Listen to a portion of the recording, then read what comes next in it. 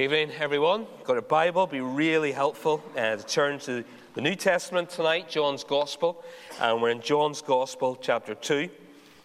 So the Gospel of John, chapter 2. We're going to start a new series, as I mentioned this morning. In John's Gospel, there are seven miracles that are described as signs, and they point to something. What does a sign point to? Imagine you're out on a trip. Maybe the car's full with family members, you're heading out for the day, you're heading for a picnic, and as you drive along the road, you see the signpost, and it says, beauty spot, half a mile down the road. What do? You pull in the car beside the signpost, you get everybody out of the car, you get the picnic rug out, set the rug out beside the signpost, get the sandwiches and the cups out and start having your picnic. Of course you don't. You don't stop at the signpost. You look at where the sign is pointing to, because that's the worst place to stop and have your picnic. There is something so much better further down the road. That is the purpose of a sign. It points to something greater. The signpost is not the destination. That's what we have here in John's Gospel. We have signs. Now, these signs are impressive things. They're miraculous things. But actually, they're pointing to something even greater. They're pointing to somebody even greater. The significance of who this person is, Jesus Christ. And these signs are recorded in John's Gospel for a very specific purpose. And we know it's a specific purpose because John tells us right at the end of his book. In chapter 20, we read these words. Now, Jesus did many other signs in the presence of the disciples, which are not written in this book. So when Jesus lived here on earth, he did lots of other signs, miraculous things we don't know anything about because they're not recorded in Scripture. But then he goes on, but these are written, these 7 signs that we're going to look at over the next 7 weeks, but these are written so that you may believe. You may believe that Jesus is the Christ, the Son of God, and that by believing you may have life in his name. That is the destination. That is the purpose of these signs. We don't want to stop at the signposts. We want to follow where they're pointing. We want to believe. We want to believe that Jesus is the Christ, that he is the Son of God, and there's a great blessing for those who follow the signpost. And the great blessing is there's life. There's real life. There's life in all its fullness. There's the kind of life that Dave has been talking about. Joy. Real joy, and that joy comes from knowing Jesus Christ. Let's read John's Gospel. Let's think about the first sign, and let's follow the sign and see where it leads us here this evening. On the 3rd day, there was a wedding at Cana in Galilee, and the mother of Jesus was there. Jesus also was invited to the wedding with his disciples. When the wine ran out, the mother of Jesus said to him, "They have no wine." And Jesus said to her, "Woman, what does this have to do with me? My hour has not yet come." His mother said to the servants, "Do whatever he tells you." Now there were 6 stone water jars there for the Jewish rites of purification, each holding 20 or 30 gallons. Jesus said to the servants, "Fill the jars with water." And they filled them up to the brim. And he said to them, "Now draw some out and take it to the master of the feast." So they took it. When the master of the feast tasted the water now became wine, and did not know where it came from, though the servants who had drawn the water knew, the master of the feast called the bridegroom and said to him, "Everyone serves the good wine first, and when people have drunk freely, then the poor wine. But you have kept the good wine until now." This is the first of his signs Jesus did at Cana in Galilee, and manifested his glory, and his disciples believed in him. Amen. Have you ever been to the perfect wedding? Does the perfect wedding exist? There are many brides out there who have dreamed for years, maybe grooms as well. They have dreamed of the perfect wedding. They have planned for months. And they are desperate to have that fairy tale experience, the perfect wedding day. Sadly, life is not like that, and something usually goes wrong at weddings.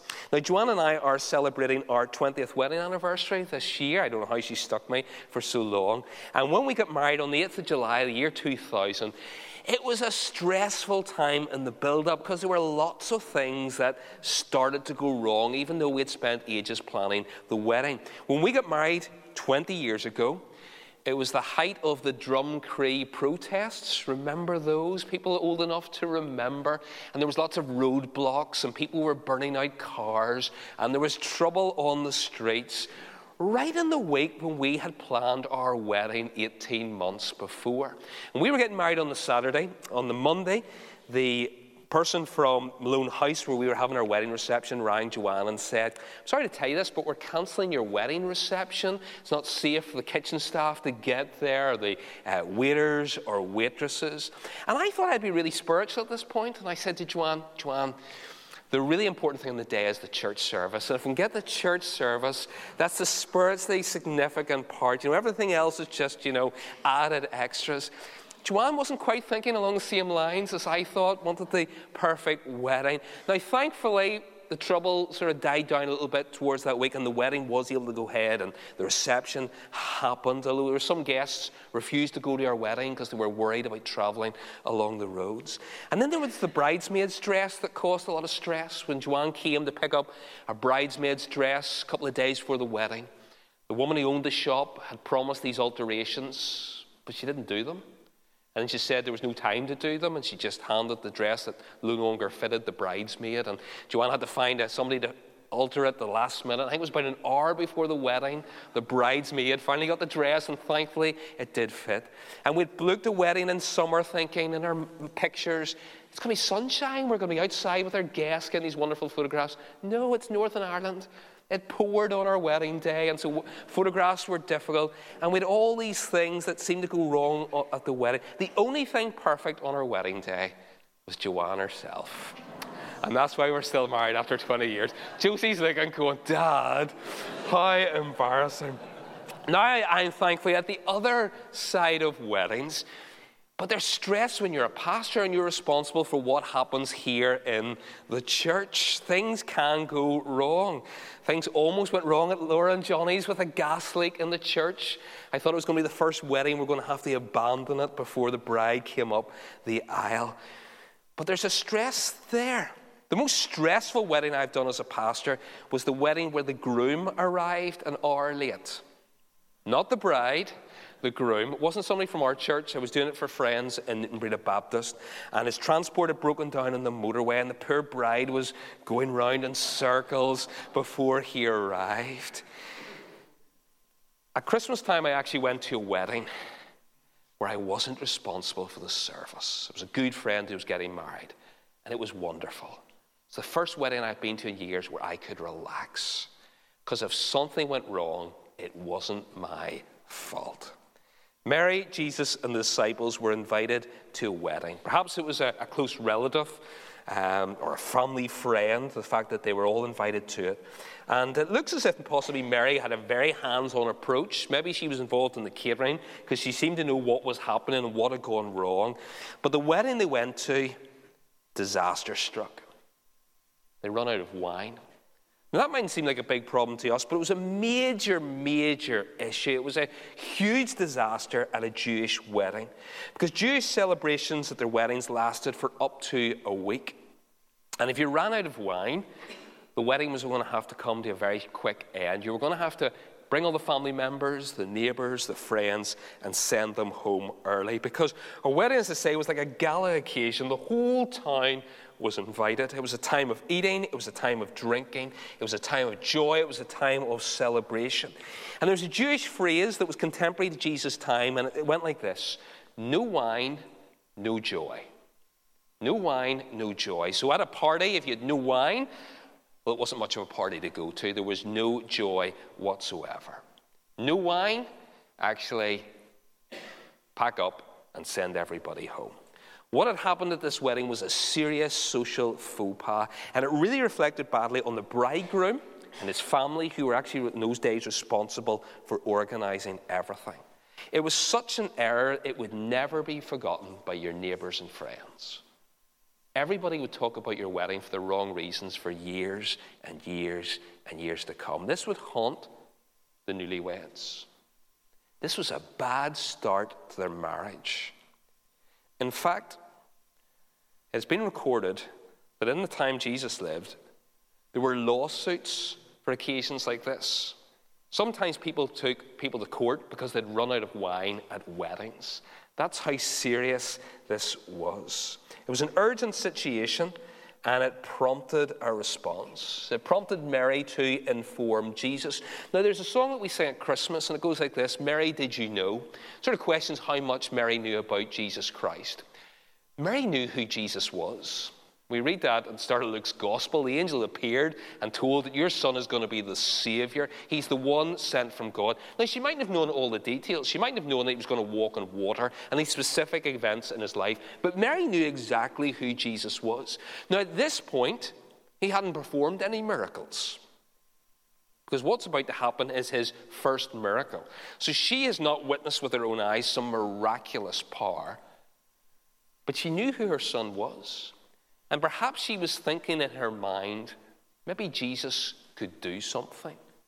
Maybe Jesus, because he is God's son, could step into this dreadful situation. And if it was the wedding of a close family friend, she would be desperate to help them in this really, really tricky situation. And Jesus responds to her. He calls her woman. Sometimes people think that's a very curt way he's spoken to him. It's actually a common phrase. When he was on the cross and he addressed his mother, he used the same word, described her as woman. But he responds to her and he informs her that his hour has not yet come. His hour has not yet come. And that's true, his hour hasn't come. What is that referring to when it talks about his hour? It's talking about his glorification. That's still a future event. He will be glorified through his death and his burial, his resurrection, and his ascension. That hour hasn't yet come. But this day, he would show the first sign. This day, we would see the first glimpse. The first glimpse would break through of exactly who Jesus Christ is. He asks the servants there to fill 6 jars. 6 jars that were normally used for cleaning, for washing. Jewish law required that before you sat down for a meal like they've been having here at this wedding, your hands had to be ceremonially washed. It was an outward religious ritual. But Jesus Christ takes these pots that are used for religious ritual and he gives them a completely different purpose. He makes them into jars that are used for drinking from. Because that's one of the reasons Jesus Christ has come into the world. That's one of the things we start to see in this sign, where this sign is pointing. You see, Jesus Christ came to fulfill the law. And because of what Jesus Christ was going to do through his life and his ministry and his death, there would no longer be any need for these ceremonial jars, this outward washing and ritual cleaning. Because when Jesus Christ was going to die on the cross, his blood would be shed, and his blood would cleanse and clean in a way that this water in these jars would never be able to do. Clean once and for all. And so what he's doing here, he's actually taking these religious jars and he's giving them a better purpose, because they're no longer needed. He would take the place of these jars. And he wants these people to fill it, and he's going to fill it with something that brings joy. No wine, no joy. Lots of wine, lots of joy. And so he tells the servants to take the cup, to put it into the jar, to draw it out and take it to the master. What a strange request. They've run out of wine. Who wants to serve water at a wedding? But that's the request. And thankfully the servants, they do what they're asked to do, and something miraculous happens. This water is turned into wine. And how does Jesus do that? Simply by speaking. He gives some instructions, the servants carry it out, and this water is turned into wine. What is that? It's a sign, it's a signpost. It's pointing somewhere. And where's it pointing? The person who can do this just by speaking must be somebody incredible. This must be somebody powerful. This must be somebody significant. Where is it pointing? Only God could do this. This person is God himself. And this is some miracle. Not only has he turned the water into wine, it's the best wine. The master of the wedding is so surprised. You normally they give the best wine at the start, and then they give the rubbish stuff out at the end. But you have kept the best to last. This is top quality wine. It's also abundant wine. We're told that the water pots held 20 to 30 gallons. Well, let's go for the lower number. 6 pots, 20 gallons. That's 120 gallons minimum. Some expert has worked out that would give you 2,000 glasses of wine. There's an abundance of wine at this wedding. And it's a significant miracle. It's a significant miracle for several reasons. Here's the first reason why it's significant, because it's the first sign that Jesus performed. Let's read the start of verse 11. This is the first of his signs Jesus did in Cana in Galilee and manifested his glory. The first thing he did, it starts to give a glimmer, starts to give an insight into his glory, of his greatness, an insight into exactly who Jesus is. And it marked the beginning of his ministry, this first sign that helped to reveal exactly who he was. Now, his glory would be revealed in a greater measure. We talked about this, the hour that would come, his glorification, his death, his resurrection, and his ascension. But every step of his ministry, as we follow him through John's gospel, every step of his ministry is revealing more of his glory. It's another signpost pointing you in the right direction. And what does this first sign do? It actually has its desired effect. Look at the second half of verse 11. And his disciples believed in him. So these disciples, they didn't stop at the signpost. They actually looked beyond it. They weren't overcome by, look at how much wine there is. It's probably the reaction of most people there. Look at this abundance of wine. They were able to take a step back and think, that's pointing somewhere. And if Jesus Christ is able to do this, he must be somebody special. And right at the start of the ministry, they've just been called to come and follow him. They don't have a full understanding of who he is. And even at this point, they don't have a complete understanding of who Jesus is. But with his first sign, they believe. They follow the signpost, and they look exactly who Jesus Christ is. That's the purpose. That's the purpose of these signs, that you're able to see past the wine and look to the provider. To say they don't fully understand, more will be revealed over time. But all these stories are clues. Clues that we have in Scripture to exactly who Jesus is. Now, as we work our way through these, you'll soon see that these are not difficult clues. You don't need to be Sherlock Holmes to crack these clues. They're straightforward. In fact, the clues and the signs that we have here in Scripture are straightforward enough that the children here at our service tonight can understand them. That a child can see the sign and see where the sign is pointing and understand and believe and put their trust in Jesus Christ as well. And all the signs that we see here in John's Gospel point in the same direction. This is the Messiah. This is the Son of God. This is the one sent from God to save his people. And when you understand the signs, and when you follow where they're pointing, you receive a great treasure. There is a great treasure at the end of the signs after you follow them. And what is that treasure? We find it in this verse here. But these are written so that you may believe that Jesus is the Christ, the Son of God, and that by believing you may have life in his name. That's the treasure at the end. Life, eternal life. Real life, life the way Christ is, God has designed it to be. Christ with joy, our life with joy. That's the reward when we follow all of these signs. Sadly, many people stop in the wrong place. Perhaps they stop at the sign, they get fixated with that. For many, the thought of abundant wine would be great, but they didn't go any further. We're going to see that later on when we come to the feeding of the 5,000. What happened the day when Jesus fed the 5,000? How many converts were there? How many people became believers? Scripture records there was none. Because what happened that day? The people got fixated with the sign. They got fascinated with the bread. And they wanted somebody who could just give them endless bread. And so Jesus had to preach a sermon and said, I am the bread of life. Look beyond this bread. It's actually pointing to something even greater. Don't stop at the sign. Follow the sign to where it is pointing. Can I ask you tonight, have you ever followed the signs? And have you followed the signs to exactly where they are pointing? And have you done what this verse says? Have you believed that Jesus is the Christ, the Son of God? And have you, by believing, experienced life? Life in his name. Life in all its fullness, and life as God has designed. Have you put your faith in him? Here's what some people do. Some people come to the sign and they know exactly where it's pointing. They know it's pointing at Jesus, that he is the Christ, he is the Savior. And even though they know it, they still all head off in a different direction in life.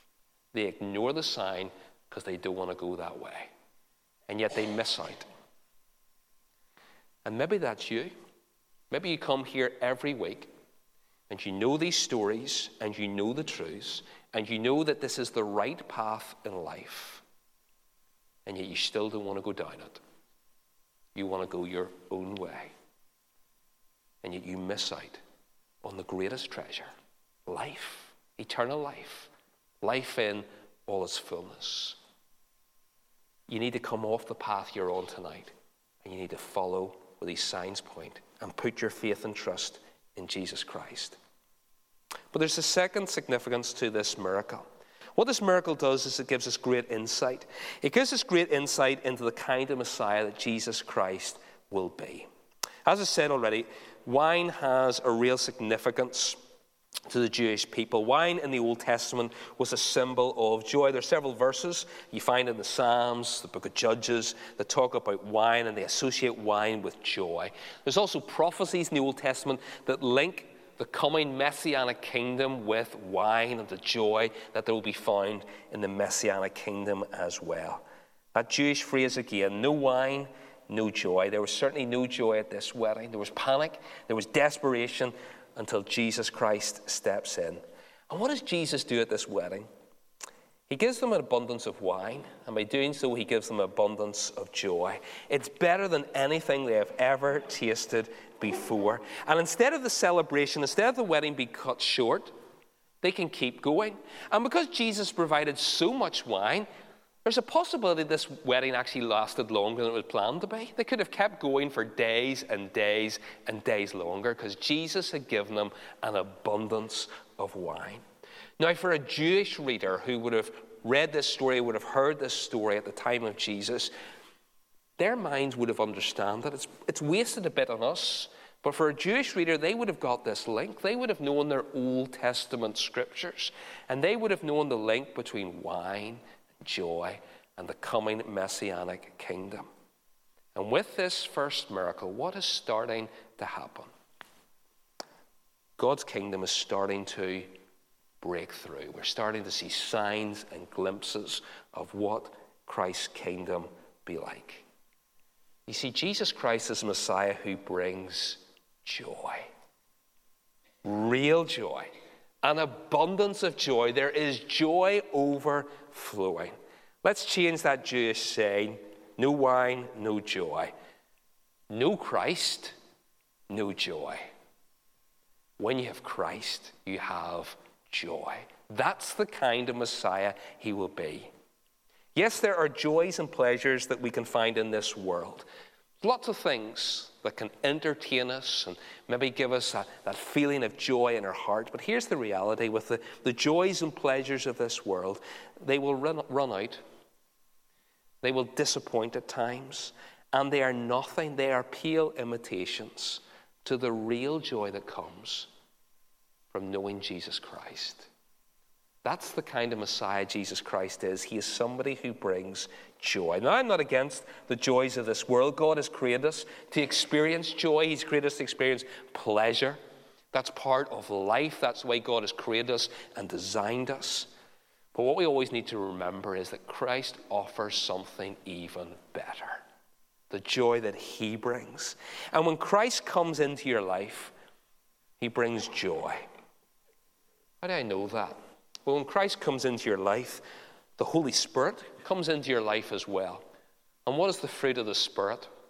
Galatians 5, let's go through it. The fruit of the Spirit is love. What's the second one? Joy. That's what Christ brings. That's the kind of Savior he is. He brings joy into our hearts. Now, a joyless Christian is a contradiction. Have you ever met a joyless Christian? I've met a few. They haven't told their face for the rest of their life that they're trusting in Jesus Christ, and they probably aren't. Because what's the fruit of the Spirit? What's the evidence that somebody has the Spirit of God in them? What's the evidence that somebody is born again, that Christ is in their life? Well, you'll find the evidence. You'll see the fruit. By their fruit you shall know them. You will see love in their life. You will see joy. Now, I'm not talking about somebody who's a bit down in the circumstances of life, because life is tough. We're not talking about those kind of things that worry us, that make us sad, the grief that we experience.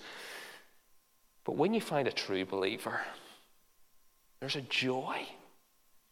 Oftentimes in difficult situations, but there's the joy of the Lord that comes because Christ has made a real difference in their lives. There's a joy when Christ changes your life. And that joy that comes is a foretaste of something else. A foretaste of what awaits all of the followers of Jesus Christ. Because what awaits us if we are trusting in Christ, if our hope is in Him?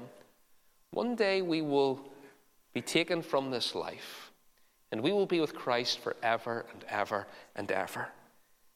And what is that great celebration that waits us in heaven? It's a marriage feast. The marriage supper of the Lamb, as it's sometimes described. There's a wedding celebration that waits for us in heaven. And there'll be a bridegroom, Jesus Christ, and a bride, His church. And if you're trusting in Him, you're part of that. And one day you will be at that marriage celebration. And at that marriage celebration, what will the tone of it be? How will people be carrying on? How will they be acting? Do you know what you'll find there? Joy. Joy like you've never experienced before in your life. Eternal joy and abundance. Overflowing joy. Joy that will never, ever come to an end. This still awaits us. That's what will come. And so what we see in this first sign is a sign of something to come. There's something even greater than this that still awaits those who trust in Jesus Christ. That's something, if you're a believer, to look forward to. See, Christ brings the best. In this wedding, what was the order? Well, they got wine at the start, but when Jesus stepped in, they got the best. And sometimes we use the phrase as we think about what awaits us, the best is yet to be. Isn't that right? So in this life, we can experience joy. We can know the joy of the Lord. And we can experience life, eternal life, life in all its fullness. But even with that, it's just a glimmer. It's just a glimpse. The best is yet to be. The best wine is yet to be. The real joy, the abundant joy is yet to be. When this old world passes away, when all the brokenness of this world is gone, and Jesus Christ, the Messiah, makes all things new. If you're a believer here tonight, that is something to look forward to. We haven't tasted the best wine yet. It's still to come. And that is our hope. And that is our confidence. Christ brings joy now. It's only a glimpse. The best wine is yet to be. And so keep trusting and keep looking to the one who is the Messiah, the one who is the Son of God, the one who is our hope, and the one who gives us real life and real joy. Keep looking to Christ. Let's pray.